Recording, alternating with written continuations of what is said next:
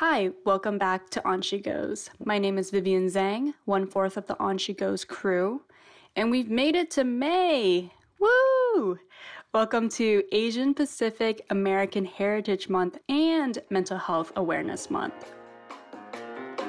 You want to figure out, how can I go out there in the world and feel quote-unquote normal? I had the privilege of meeting incredible people that you would really only meet by chance. There's a lot of places on this planet that have humbled the shit out of me. I think the thing that makes you unique and different is the thing that's going to position you for success. I don't shine if you don't shine. I was glowing. Like I was truly in my damn homeland.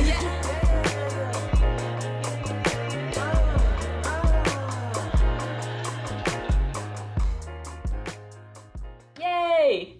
What a perfect time to talk to Sahej Kaur Kali, founder of Brown Girl Therapy. I'm fangirling a bit because she's the first person that has created content that resonates so deeply with my identity as a first-generation Chinese-American woman. Her words clearly resonates with a lot of people because her follower has grown from 26,000 followers to 31 in just the last week and a half since we last talked. And it's just so amazing to watch that grow organically and taking a moment to celebrate her and the community. So a little bit more about Sahej. She is a mental health and identity writer, training to become a therapist in grad school, and a journalist, and a founder of Brown Girl Therapy. That's a lot that she's juggling, which is amazing. And a little bit more about Brown Girl Therapy. It's a safe community for women, especially South Asians, first gens, hyphenates, and women of color, to explore our identities and discuss taboo topics as they pertain to our mental health and wellness in this world and in our relationships. And I love that you called this out in your newsletter, that it's also a space for mental health professionals to become multiculturally competent and to learn more about working with our communities, because it is such a white space. And I think a lot of people would be scared to say that so directly, but it needs to be said. So let's jump right in. Welcome, Sahej, to On She Goes. Thank you for having me. I'm so excited to be here. Yeah, I gave a lot about where you are right now, but as we all know, it is always a journey to get to where people can finally see the form that they're at. So can you give us a little background about how you got here? Yeah, definitely. So I am a writer by trade, and I have worked in journalism for the last 6.5 years. But I've always been a mental health advocate. I struggled myself when I was younger with my mental health, and just going through that process of trying to find a therapist, having that conversation with my immigrant parents, really just solidified my love for advocating for mental health, across the marginalized populations, but also just in general, talking about it openly, being vulnerable, and knowing that that is a part of helping other people feel okay asking for help. So through my work in journalism, I have done a lot of, editing with freelancers on their identity-driven content. I have done mental health advocacy in the form of writing. And there just came a point where I knew I always wanted to be a therapist, and just it never felt like the right time, especially as I, grew to love my job, and I still do. But now as a 31-year-old, there came a point when I was 30 where I was like, it's now or never. I kind of want to take that leap. So I am now in graduate school studying to be a therapist. I'm in I'm finishing up my first year, and I decided to start Brown Girl Therapy, just as something. It started as a passion project, but, I'm realizing now, I'm so humbled by how fast it's grown, that there are people who are like me, craving the same community I've wanted. So it's been, a lot getting to this point, but it feels like everything is coming together. My work as a writer, my love for mental health, now being in graduate school, it's kind of all just fitting together. All the intersectionalities, it's just like this perfect void that's been missing for so many people. And I think it's so amazing that you're juggling so many things as a student, as a full-time journalist, as someone who's running Brown Girl Therapy on her own, and all the other friends, daughter, all the other nouns that comes with being a woman of color. So how has it been juggling everything? It's not easy. I think a lot of people really underestimate the amount of time. So just taking Brown Girl Therapy as its own entity, I think a lot of people underestimate how much time it takes to create content and to get really vulnerable with yourself and to write something and share it in a way that, you know, is professional and mature and relatable and easy to digest and looks good on social media and all of these things. But then add the fact that I am working full-time, you know, regular full-time hours.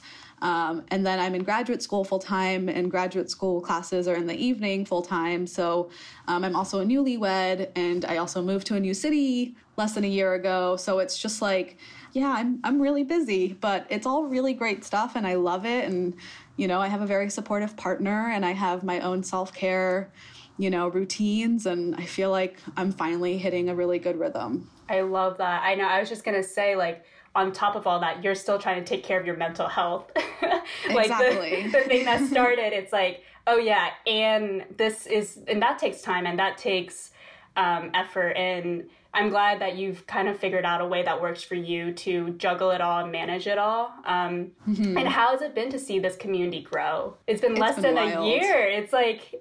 It's been 11 months, I think. Wow. So I've had the handle since November 2018 because I, you know, just realized that it was something I wanted to do. I like stumbled across a bunch of pages like Therapy for Black Girls and Latinx Therapy and all of these really great communities for marginalized populations. And then the more I looked for communities that were for Asian Americans, I realized they were still targeted and run by and created for and by East Asians, which is great, and we need these populations. But I realized that nothing existed for South Asian women or South Asians in general. So I was like, I'm just going to take the handle because it exists, and then sat on it for a long time. And then last June, so it's been 11 months now, I just officially was like, I'm just going to post and see what happens. You know, I did not go into this thinking it was going to grow into a brand or a business. I'm officially starting an LLC with it, which is really exciting. Congrats. But thank you. But, you know, it's,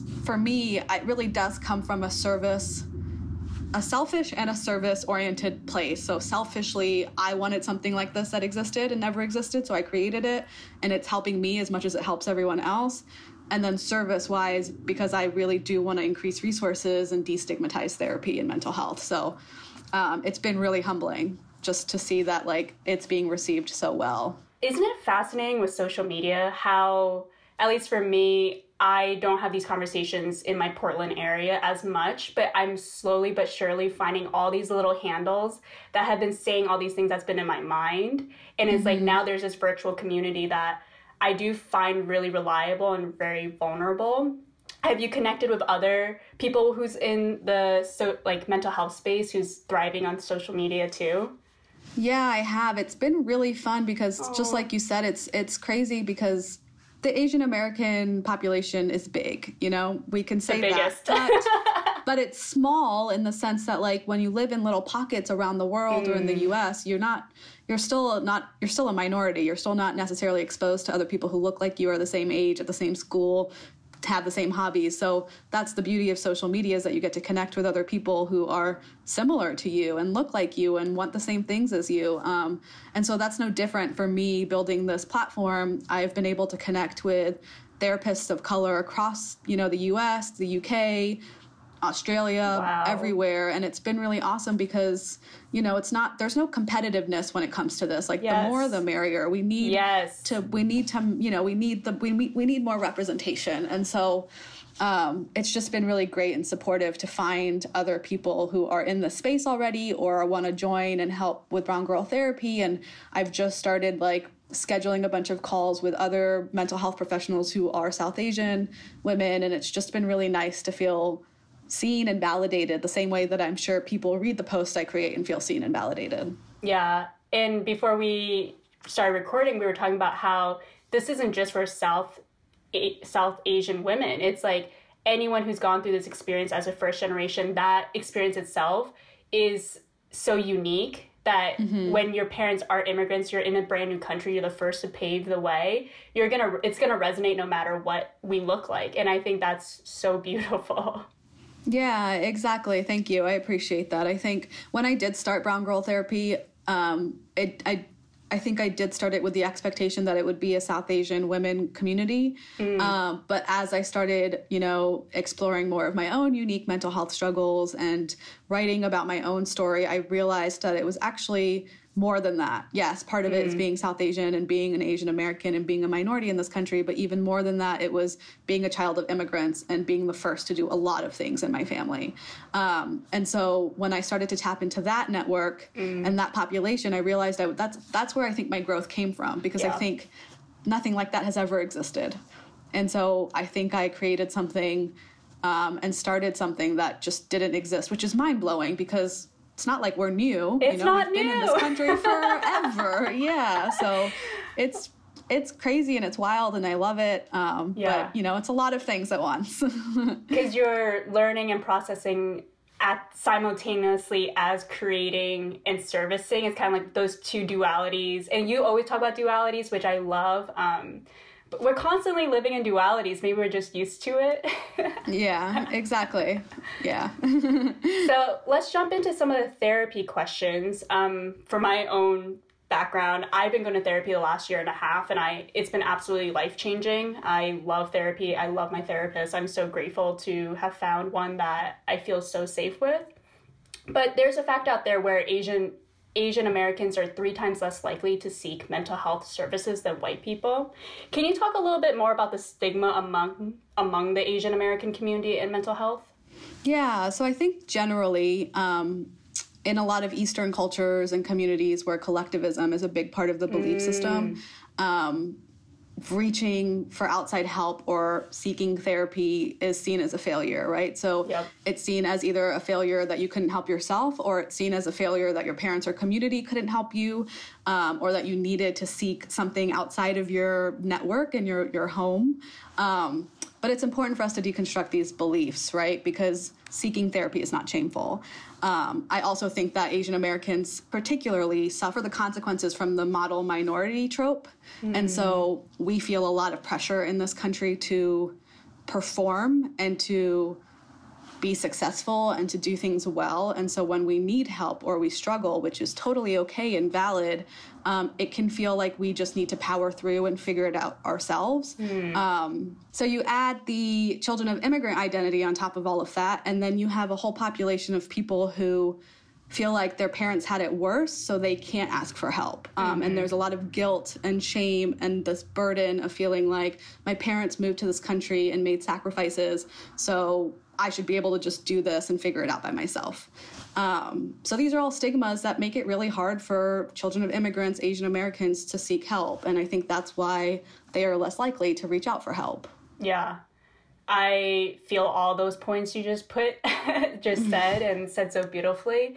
And knowing this, and knowing that this is already a barrier, I would love for our listeners to walk away from this episode feeling a little bit more equipped to seek mental health services. So if you can share some steps to find a therapist if it's your first time and what to ask during a consultation. Definitely. So I think the 3 biggest things are why, where, and how. So why do you want to see a therapist? I think it's really important to get clear on why, because a therapist is going to ask you, what are you struggling with? What do you want to talk about during our sessions, especially initially? So I think it's important for people to sit with themselves and try to be honest about what it is that they're hoping to get out of therapy. That'll give them a bit better picture of what it is they might need from a therapist. And then there's where can you find a therapist, right? So ask trusted friends who are in therapy. There are tons of databases. Psychology Today is a good one because you can filter for literally everything: gender, insurance, modality, school, race, everything. And then Open Path Collective is a really good resource because it's a database of therapists who are offering discounted rates. Oh, wow. Yeah, and then, there are other ways. If you have insurance, call your the number on the back of your insurance card, and they will send you a list of therapists who are in network. If you live in a town where there are community clinics or graduate programs that have mental health programs, then they usually have clinics and on-site help. You can see an intern or a graduate student who is getting supervised, and it is much cheaper. And then you know, you should set up a lot of consultation. So that brings me to the third point, which is how do you find the right therapist for you? So it's hard, and it's really unfortunate, and this is a systemic issue that I'm not going to go into, but the onus is on the person seeking therapy to find the right therapist. And I like to say that you should approach it initially very as a transaction. Like, think about how you would pay a graphic designer to do work for you. You are literally looking for a provider to provide services, and you are going to compensate them. So you should go into this knowing that you are asking them questions and getting to know them as much as they are getting to know you, because you want a return on investment on your mental health, on your wellness, on the money you're putting into it, the time, the energy, the work, and it's exhausting. But, you know, when you have those consultations, I think it's really important to ask, you know, what does therapy look like in the room with you?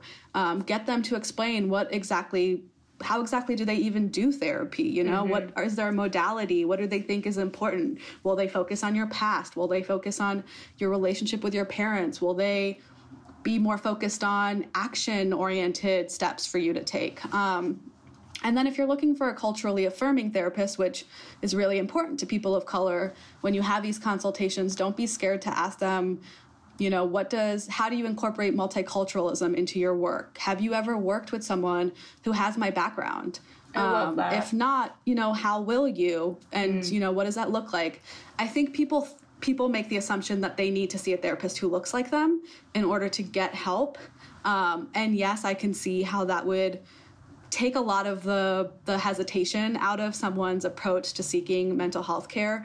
But the truth is, statistically, the number one indicator of success in therapy is the relationship between you and your therapist. So it doesn't matter what the therapist looks like, where they come from, you have to be comfortable with them. If you're not comfortable, then you are not going to be comfortable being vulnerable or being open to the work. So you just have to, I just want to remind people that when you're doing these consultations, when you're looking for a therapist, even if you attend a couple sessions, listen to your gut. If you stop feeling comfortable, then you might need to find someone new, and that's okay. It's so okay it's like dating. You have to find the right person. And I want to share a little bit about my search of finding a therapist, because I think it's just good for people to hear. So I sent out 15 emails to therapists in a proximity close to my work, because I was like, I want to be able to go from like go after work to therapy, and I had to figure out her schedules. I wanted it on the weekends because it was too hard for me to have it during the work day, and then just go immerse back into work was never going to work for me. So I found someone with weekend hours, and of the 15, so many came back being full, so many came back not actually on my insurance, some just never replied. I thought they would reply right away. It took me 3 weeks after I sent out all these emails to find 2 people who were like within all these parameters. And then I was lucky that the one I did set up consultation with, I felt extremely safe with, and she is a white woman.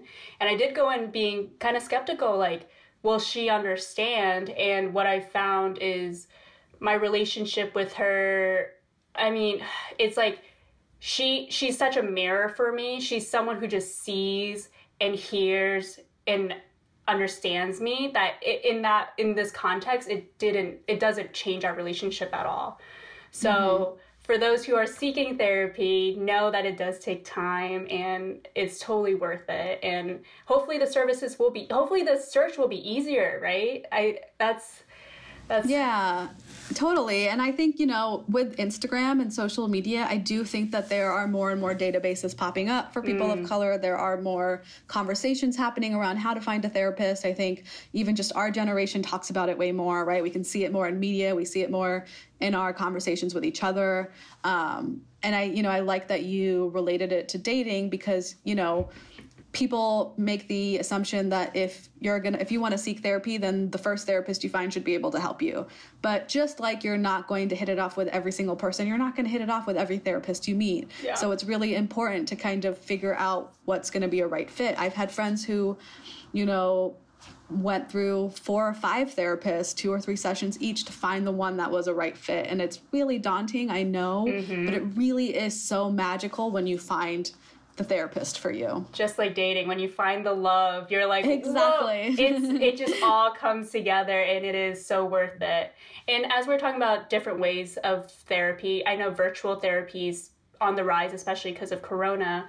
What do you think of virtual therapy, and like what have you seen that it's just as helpful, or like what's been going on? Yeah, I think that virtual therapy is helpful. I think right now therapy is way more accessible than it's ever been because a lot of therapists are offering virtual sessions, and it's, it varies state to state on the laws, but a lot of states allow for therapists to see anyone else living in that state at the very least. So, distance and location are really big barriers to finding a therapist. You can be in the same state, but you can be 3 hours apart. But now, more than ever, you can see that therapist because they're offering virtual sessions. I do think that if anyone listening who may need mental health care right now should seek out virtual therapy. But if you don't enjoy it, don't knock all therapy after COVID is over. I think that the experience is very different for everyone. And some people like it. Some therapists like it. Some therapists hate doing virtual therapy, which is why they don't offer it normally. But so really just, if you're going to give it a shot, give it a shot. If you don't like it, don't make the assumption that you're not going to like therapy at all ever, when this is over. So I just want to make that note and that distinction because I don't want people to be discouraged. Yeah, I love that. And then once you start therapy, like what advice do you have for first gens and minorities to talk to their parents about mental health? Because it is a scary, scary topic. It is, yes. I've been thinking of this question a lot because a lot of people ask me this just in the DMs of Brown Girl Therapy, and I'm working on a post now that I want to post about how to talk to our parents about therapy. But, just doing my research and talking to other therapists and talking to my friends and thinking about my own experience, there really is no easy way to do it. And it really varies on who your parents are as people and what they believe in, but I think one of the biggest tips I can give is to break it down in a way that your parents will understand. And so instead of focusing on the wellness or like self-care aspect of therapy, bring in psychoeducation where you actually do your research and have research-driven conversation with your parents. Because a lot of immigrant parents are like, if they don't understand it, but they can see the proof behind it, they may come around to it. And I think that's how it was with my own parents. So if you can, think of it more medically and more from an aspect where it's like, in order to get the help I need, this is why I need it, and have that research, I think that you are more likely to get them on board. But if after all of your conversations with your parents and they still don't come around, I really hope that you'll still consider seeing a therapist if you need to. It is... No one by any means is under any obligation to ever share that they're in therapy if they don't want to. And that goes the same for our parents. But being in collectivist communities and being raised to want to tell our parents everything we're doing and get their approval and support, it can be really difficult. Yeah. And my story with therapy, I think went the way that most people would be scared of, where my dad threatened to stop talking to me and was very ashamed that I was going to therapy. And it was funny, it was my first session to therapy. I was in the Uber, was like, hey, I'm gonna go to therapy. He was like, wait, what? And he was like, there's nothing wrong with your life. He was dismissing all these facts because I could see he was taking it very personally and very defensively. Mm-hmm. And I think I'm in a space where I see my parents as their actions are not a reflection of me, it's a reflection of them. And it was a great first session with my therapist because I was like, hey, this just happened. But I now that I've been in it for 1.5 years, both my parents have been, I'll just share with them what I've learned. And it's this vulnerability of showing that things are changing, like what you said, maybe not even so data driven, but through your own anecdotes. And my mom has been so open to it. She's loving hearing about it, kind of heartbroken by some of the stuff because it does tie back to some stuff they couldn't control. Mm-hmm. But the more I talk about it, the more she talks about it. And it's this great cycle of we're finally having these conversations because therapy's given me the tools to be able to have it. Exactly. So I know a lot of people it's just a very scary topic, but I went through it. That probably was the worst reaction possible, but I wouldn't change a single thing. Yeah, it is very, very scary. It was very scary when I needed to see a therapist. like a decade ago when I was going through something really traumatic. And my parents wanted me to see one of their friends who was like a South Asian psychiatrist. And I was like, that defeats the purpose of me feeling comfortable and safe in the space to talk to someone vulnerably about what I'm going through. Because your parents knew this person, right? That's like a breach of... Yeah, even though there's confidentiality, I like still didn't feel comfortable. I'm sure my psychiatrist that lady wouldn't have said anything, but... It's in the back of your head. It didn't make me feel comfortable. Yeah. Exactly. Yeah. And again, it's really important that you are comfortable with your therapist. But I really do admire anyone who broaches that conversation with their parents. But I do hope that however their parents respond, like you said, it is more a reflection of what they understand and what they know and how they see the world, and not a reflection of you by any means. Yeah. And I love that your mission is twofold. One, destigmatizing mental health within the Asian community, and then two, educating the mental health system to serve diverse experiences. And they have to happen simultaneously, because it's like, if I don't see Asian Americans in therapy or mental health space, I feel less welcomed. But then how do you get more people? So how has that been for you? It's a pretty big mission. And what are you seeing as you're going into grad school? That's a good question. It's interesting because I've obviously have always known my whole life that I'm a person of color. But I've lived my life. It's been fine. I've been happy. I've assimilated. I've adjusted. It's been great. I have a balance between both of my cultural identities, but coming into graduate school in August, I think I was hit all over again with the fact that I'm a person of color. And so I'm almost like re-exploring and relearning what that means to be a person of color, because I have been very privileged to not have to think about it as often. I am, quote unquote, white passing because I'm fair skinned. I, speak English perfectly and don't have an accent. I have American friends. I feel American. It's been a very privileged experience for me. So coming in now and entering a field and a profession that is 80% white has been very interesting. I think interesting is the only word I really know how to use. I definitely feel like I worry about being tokenized. Not that anyone in my program or anyone directly with me does, but I think in general, just being a person of color in a field that is majority white, it's easy to feel like, where does my identity play into this, and how do other people see me, both my colleagues and potential clients? And that's just been very interesting to navigate because it brings up a lot for me. And so, just because someone's a therapist or studying to be in the mental health field doesn't mean that they don't need therapy and need to keep checking their own resistance or biases or identity crises. And that's where I am right now.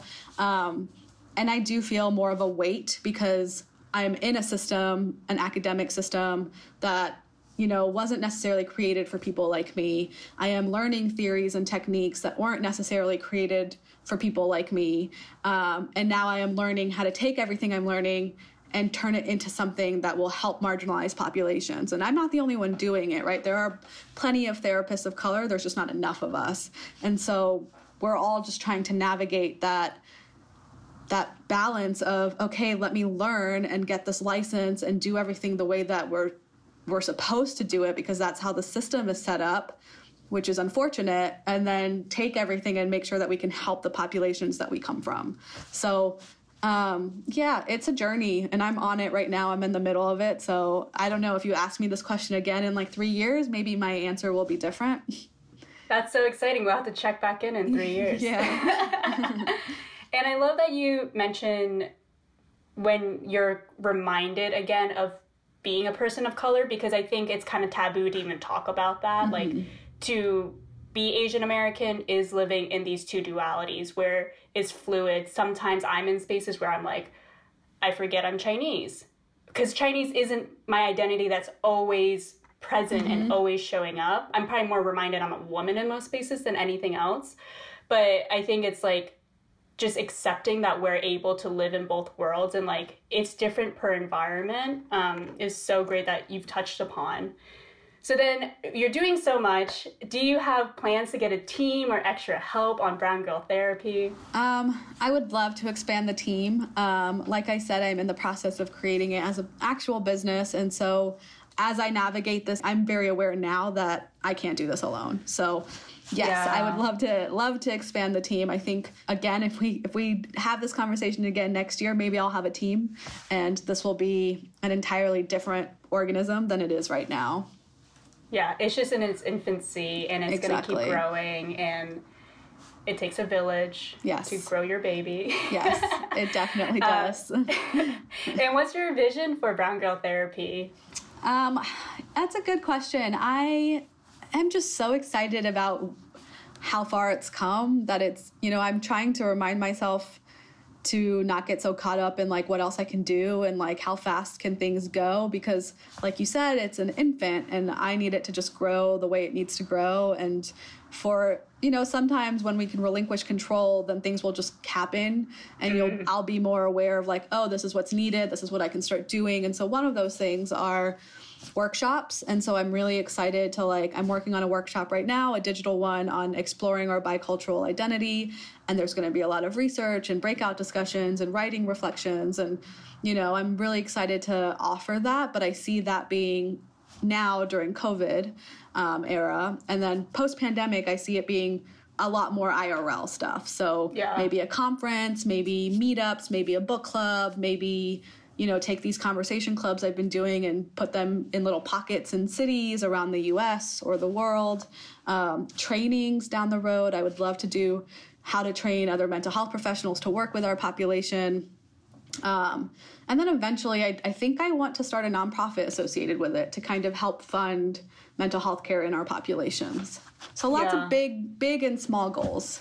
All so important. And I love that you're thinking of how to train people who are not in the minority space to help the minority space. I think that's always a part that's missing in a lot of our diversity goals. It's like, it makes sense because we got to focus on the here and now, but in the long term, everyone should be trained on how to be multiculturally competent.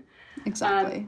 And one of the posts you put up was about being children of immigrants, and how being at home right now can be pretty tough for first gens. And even when you put out that post, my inner child cringed. It was like, if I was home right now with my parents 24 hours for uncertain amount of time, that would not be easy. So why does self-care look so different for first gens?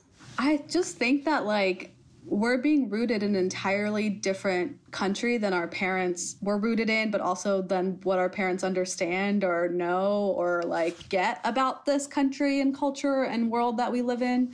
And I think the environment that we grow up in or grew up in or are growing up in right now are environments that don't necessarily nurture our independence as people.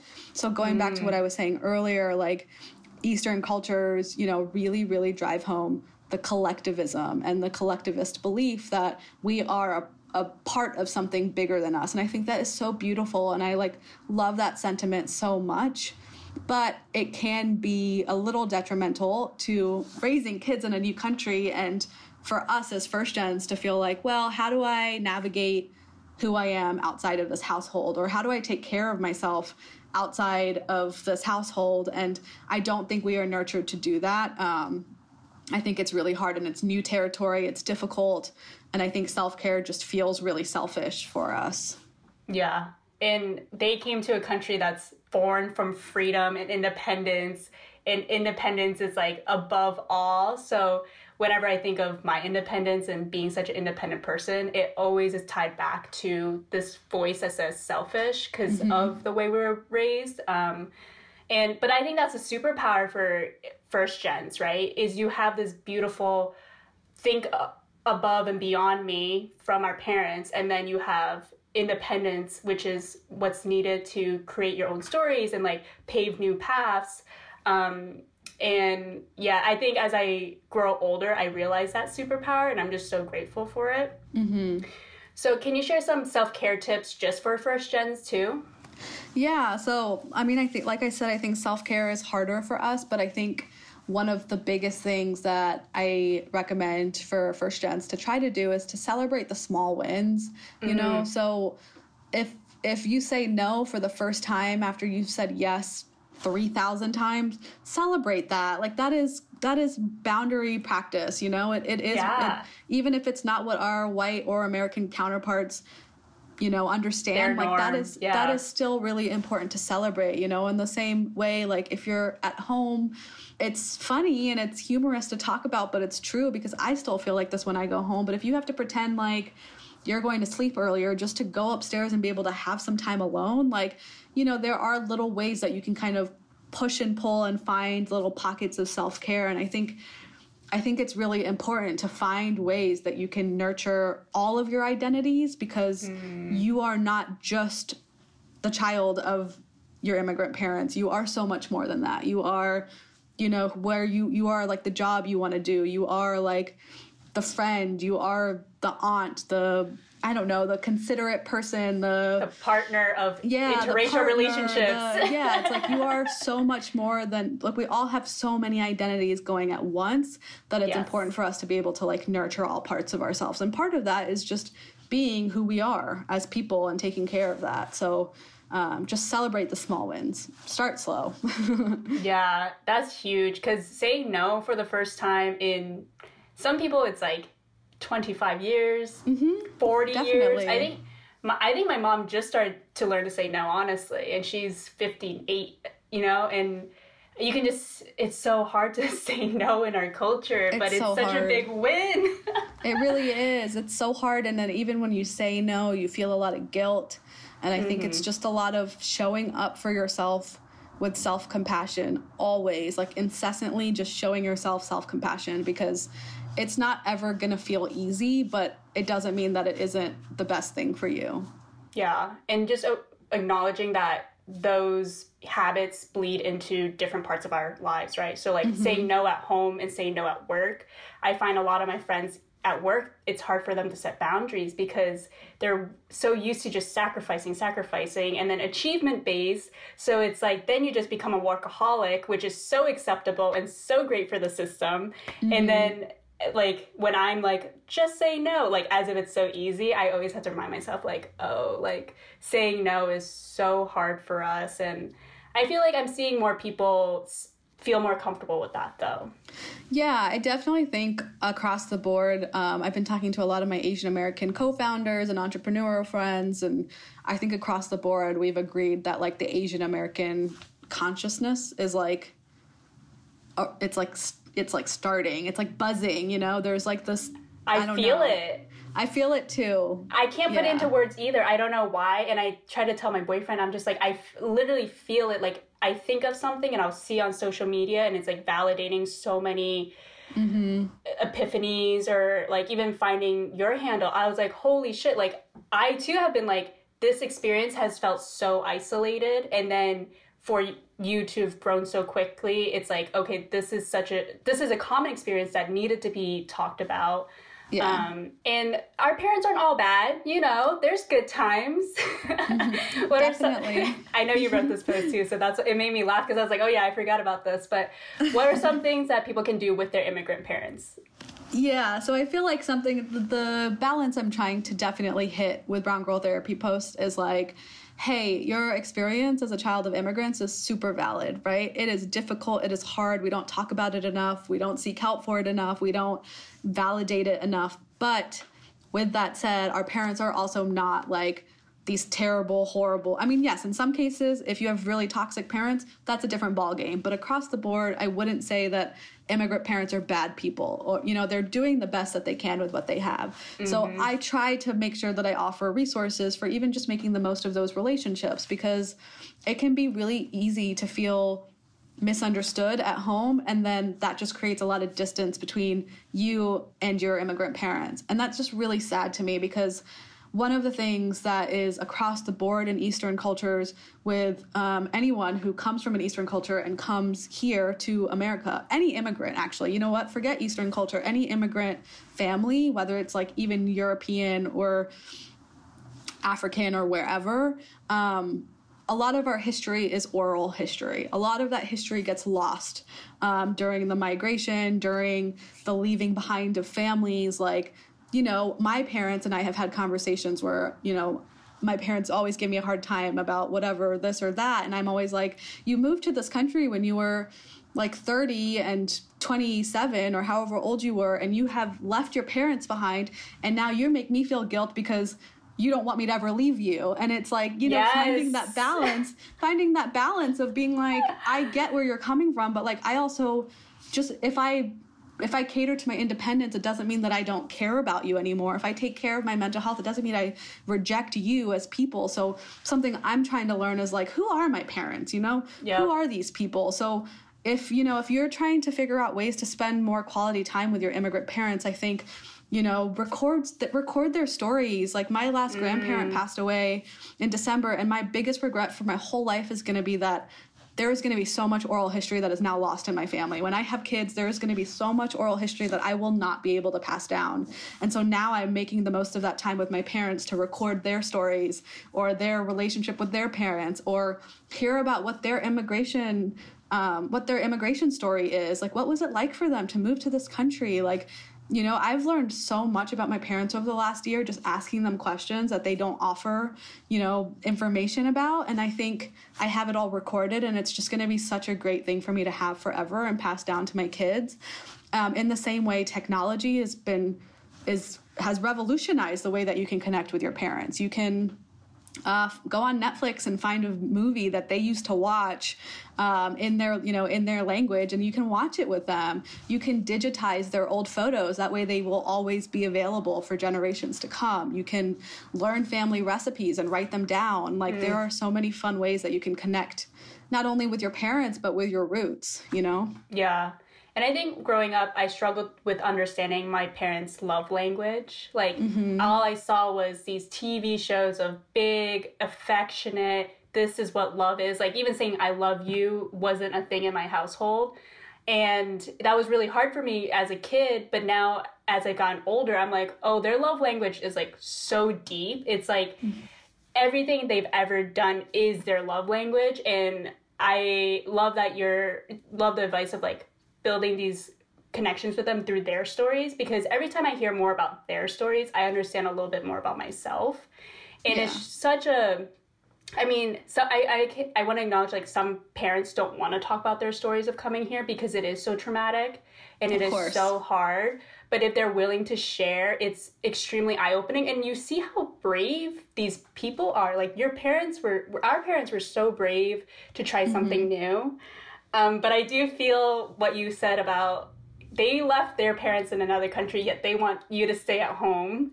My mom's in New York. I'm in Portland. I think every other day she's like, so when are you coming back? Right. Yeah, they're great people. They're hardworking. They're so lovely. Definitely. Yeah, and you know, it's like you said, it's like our parents aren't always going to be comfortable with sharing their stories for multiple reasons. I will say across the board among a lot of my children of immigrant friends, if you take your parents on a walk, I don't know what it is, but I think across the board we've all been able to get our parents to open up about something just by going on a nature walk, and I think it's hilarious to me. But I think it's like just like prioritizing that one-on-one time with them. You know, sometimes I have to separate my parents in order to get the most out of them as individuals and learn about them as people and not just as my parents.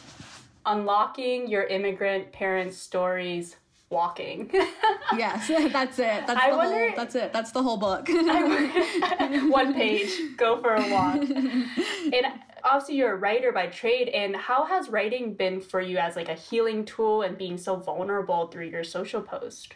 I have always been a writer. You know, I just like have always enjoyed and found purpose in just sharing my life. Of course, with technology, it's very different now because there are thousands of people who are reading what you're writing.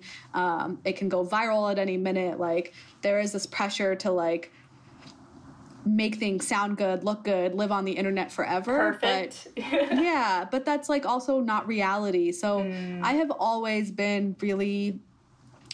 found it's important to remind myself that, you know, being perfect is not reality. So it's important to always be vulnerable. And that's why I think Brown Girl Therapy has done so well, honestly. I think the fact that I am just comfortable sharing my truth is what people crave. People crave that kind of connection and community. And it's an interesting identity to take on, like being a vulnerable storyteller. It's, you know, my parents never really understood it. My brother once, when I was like 20 and wrote a Facebook status about something, he was like, I don't understand why you're always sharing things with the world. And I was like, you know, that has always sat with me because I've always come back to that question, like, why am I? And I try to share things, like anytime I'm about to post something, I'm like, will this help someone else? Like, you cannot, people are way more comfortable getting vulnerable and tapping into their own struggles and sharing them if you are willing to open up about yours. So for me, I'm like, you know what, if I can lead the way and pave the way to say, hey, it's okay, like, yeah, it's not perfect. Sometimes it's messy. Sometimes it sucks. Sometimes it's really hard. Sometimes it hurts, but like, we're going to be okay. Then maybe other people will be comfortable saying, hey, I'm actually struggling too. Like, I'm okay most days, but like other days I'm not. And I think that's where I find my purpose is like really just opening up about myself so other people feel comfortable opening up about themselves. Yeah. And I think depending where you grew up in America too, there's this deep loneliness that first gens and Asian Americans understand. I lived in Maine for a little bit, so we're the only Chinese family of like 5,000 people. And with this vulnerability now, it's like you're able to share these stories. And like, I think for me, I'm always trying to prevent someone from feeling that loneliness. So it's like, I'll always reach my hand out to be like, don't be alone, because it's such a like heartbreaking feeling. I mean, that's where a lot of trauma comes from. But yeah. I'm so, like, the fact that writing came naturally to you and then your profession is in writing, was it hard to go down a creative career with your parents in any way? Yes, I think, you know, like most Asian parents, my parents didn't really understand it. I did come from that whole stereotypical Indian dad who wanted me to be a doctor. I do have older siblings, so my brother is every Asian American's dream. He is both a lawyer and a doctor. He went to both law school and med school, and he is 10 years older than me. So those were really fun footsteps to try to fill. And then my sister is 8 years older than me, and she actually pursued fashion. So she kind of paved the way to like other things being an okay industry to pursue or to work in.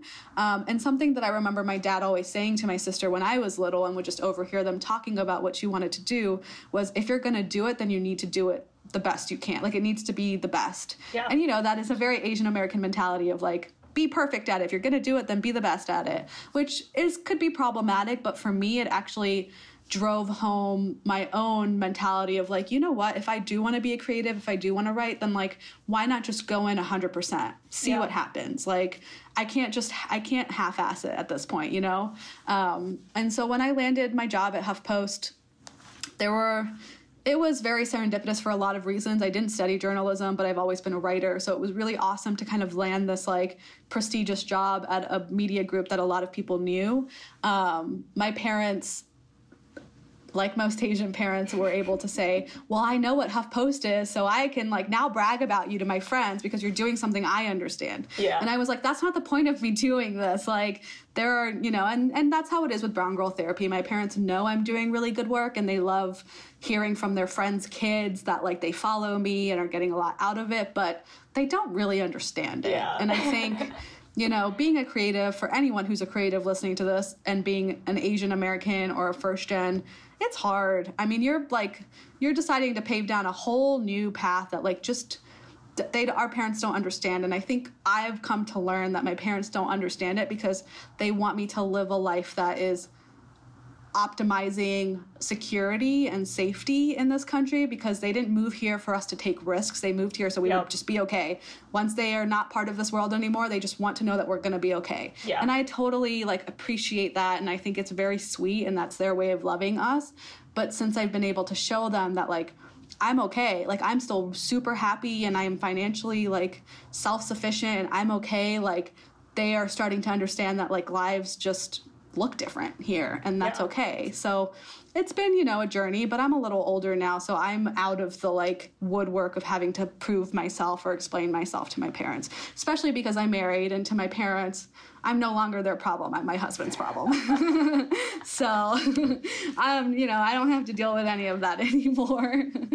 That's so cool. Your parents did great, because it sounds like all you and your siblings are thriving and do, you know, in successful or not, it's just like you guys are doing what you love. And I think that's a rebellion in Asian culture, is like to do what you love and to live the life that you want to live, which is horrifying for them because they're like, is there stability in happiness? Definitely. Yeah. And, you know, I don't know, you can tell me if you relate to this or not. Maybe it's just my parents and my friends' parents, but I feel like the older they get, the softer they've become in terms of just like, oh my God, yeah. Like my parents are now, you know, in their 70s or really late 60s. So obviously when I was younger, it's a different ball game. Like it was fighting, it was arguing, It was like so much resistance and tension all the time. But now it's just like they've kind of come to accept and learn and want to be happy themselves and know that we're okay. And it's just like there's just a ton of less tension between us. And I think it's because they're aging and they don't, I don't know, they've just become softer. Yeah. I mean, even as you bring back like the like childhood, like teenage years, I used to fight with my parents so much, and it was like so much misunderstanding on both sides. And I see that what I keep telling them when there is some more friction, like with whatever, I just tell them to trust me. I'm like, I've made it this far. You've helped me get this far, and I made it like beyond what you thought I would. Just keep trusting me in what I'm doing, and like know that I'll be okay. And I think that's been the best comeback in a way of like, you know, you can't keep trying to control my life, even though I know you're doing it out of good intentions. And it's really changed our relationship. It's been amazing. It's whenever they doubt anything because of their own insecurities, I'm like, just trust me. Yeah, and I love that you say that, because I actually think that that's something I had always said to my parents, especially through my like 20s, was I would say a variation of it. I would say, don't you trust, like, you need to just trust that you gave me everything that I need to be able to like be okay. Yep. And they have started to be like, okay, we did the best we can. We did the best we can. And I'm like, yeah, you did the best you can. And like, it was phenomenal. Like, I'm going to be okay. Like, you've taught me literally everything I need to know to like be okay in this world. So it like almost brings me to tears, because it's just like you see how much they want us to be okay, and it's like maybe their communication of that doesn't come out the best. But yeah, as I've gotten older, I've probably gotten softer too, right? It's like both is just coming to this realization. It's like it's not worth fighting anymore, and it's not worth being right. It's like be kind over right. Yeah. Aww. It's just so great to hear from you, and I love all your personal stories too, because seriously, they're so relatable. Like, I've talked to you twice. And then just moving into travel, because we are a travel platform. I noticed on your personal handle, you're quite a jet setter, and we are a travel platform. So what's been one of your favorite trips that you've taken? There's been so many. When you sent me these questions before our recording, I like sat with this for probably the longest, because I like want to talk about all the trips I've taken. But you know, the last big trip I took was phenomenal. I went on a 5-week honeymoon with my husband last year at this time, actually. And it was just, I was way more excited about the honeymoon than the wedding, I think. But we did a week in Greece where we did like the very typical, you know, romantic honeymoon vacation. And then we spent a month in Asia, which was awesome. And so I am a very chill traveler. So I will plan, you know, where I'm going to stay for a long trip. We planned through 2.5 weeks, and then we left everything else open, which was really awesome, because then we decided to go to the Philippines, and we went scuba diving and saw the Japanese shipwrecks. And then we always knew we were going to end in Japan, because that's where my mom's family lives. But we decided to just hop to Seoul on the way to Japan, which was like, I love being spontaneous like that. And so it was such a great trip. And it was such a good time for us, just as newlyweds, to like travel the world and explore together and like start our marriage off like that. But even just the countries we went to. So it was Greece, Bali, Greece, Indonesia, but Bali specifically, the Philippines, Seoul, and then Japan was incredible. I like highly recommend all those places. Wow, that is so fun. Holy shit. Yeah, it was awesome. That's like surreal. You did like a country in a week with the love of your life. It's like, Yeah. A lot of people feel like a week wasn't enough time, but I feel like it was. I mean, when you travel, a day is super short, but really, like, you can do a lot in a day. You can do a lot in 24 hours. You can see a lot. And so we were smart about just picking cities and not like whole countries, right? We picked very particular places and we were like, let's just explore this one place for a week. Yeah, like not overextend yourself. And then yeah, I love napping during my travels, so yes. It always feels like 2 days in one after my nap. Yeah. And then, so what is it like when you go back to your motherland, which is India?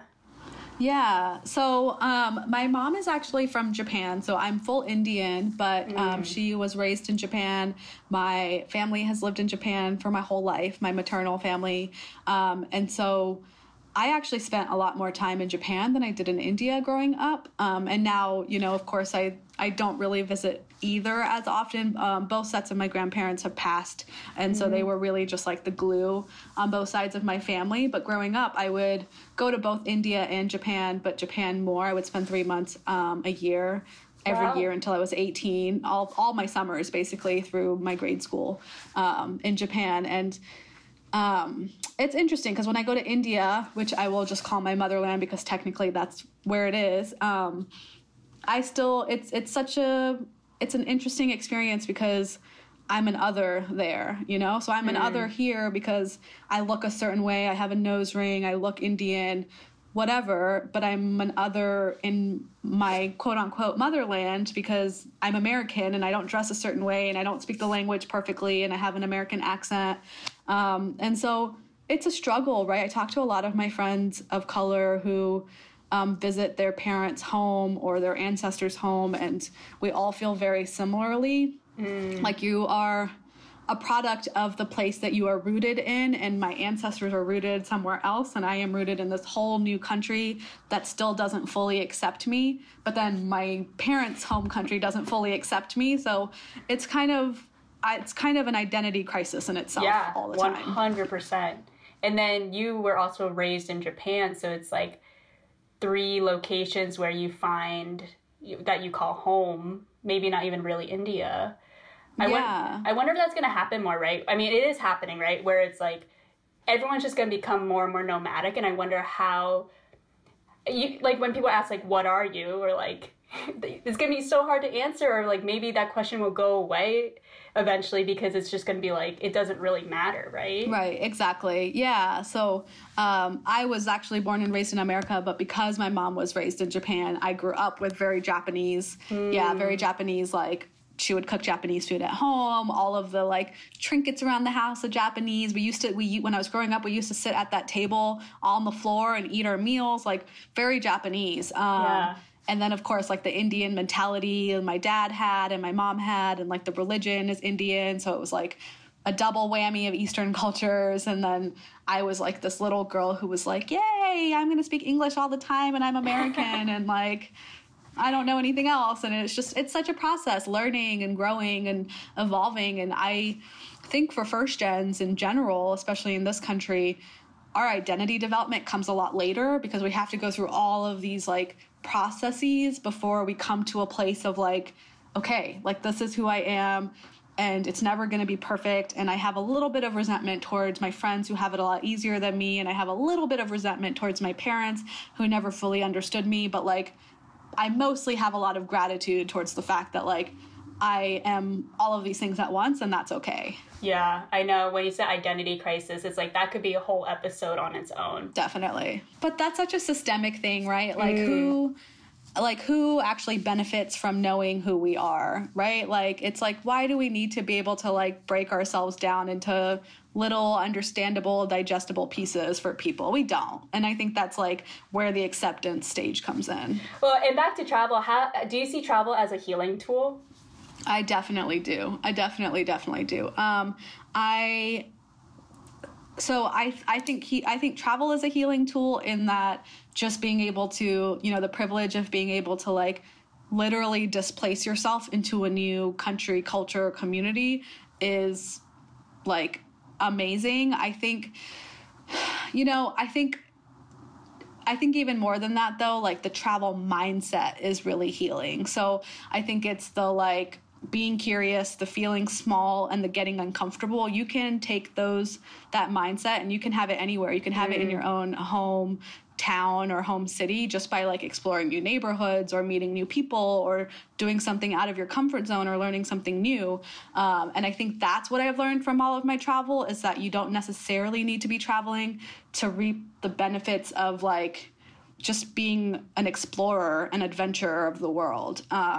Because, you know, traveling is a privilege. And I think I have solo traveled a lot over the last 6 years. I've been to 11 countries by myself. And I think those have been my most healing travel adventures, because I've been alone and I've gotten to know myself really well. But I think not a lot of people have the privilege, or not everyone has the privilege to be able to do that. So I think taking that mindset of just being an explorer and bringing it home is like, you can definitely replicate the growth that you can have.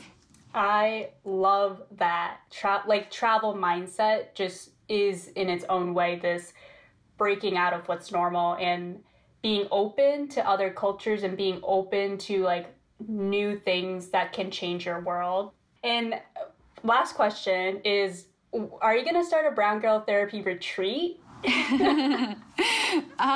I would like to. I would love to hear more about what you have in mind. But yes, I would love that. I think it would be really fun and really healing to get a group of first-gen women together for a weekend or for a night somewhere, and just like talk about our experiences and our identities and have fun and play and just, connect. Yeah. Retreats, I've been to one, and then On She Goes, as our group has gone to another with the Wing, and it just seems like this opportunity to like just be present together is so important. And then I feel like the bonds you make at retreats or just like a weekend away is so deep and so important in having these conversations. And then it's like friendships for a lifetime. So I'm rooting and manifesting Brown Girl Therapy Retreat sometime, whenever we can, because I think it'll be amazing. We'll make it happen. Yeah, 100%. So we've reached our time. It's been so amazing and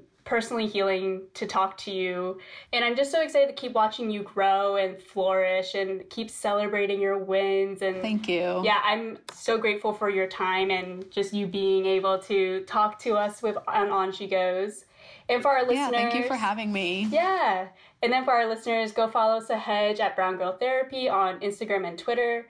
Sign up for her newsletter with even more goodies. And then feel free to reach out to us with any questions about seeking mental health services. And just know that like we're a community and a resource. Even if it's not knowing the answer right away, we would love to help you find the answer. Is there anything else you want to add before we part ways? No, I think that's everything. I mean, you know, if anyone wants to join the community on Instagram, has questions, comments, my DMs are open. So, yeah. Well, thank you so much and enjoy the rest of your Sunday. Thank you. Thank you for having me. Thank you.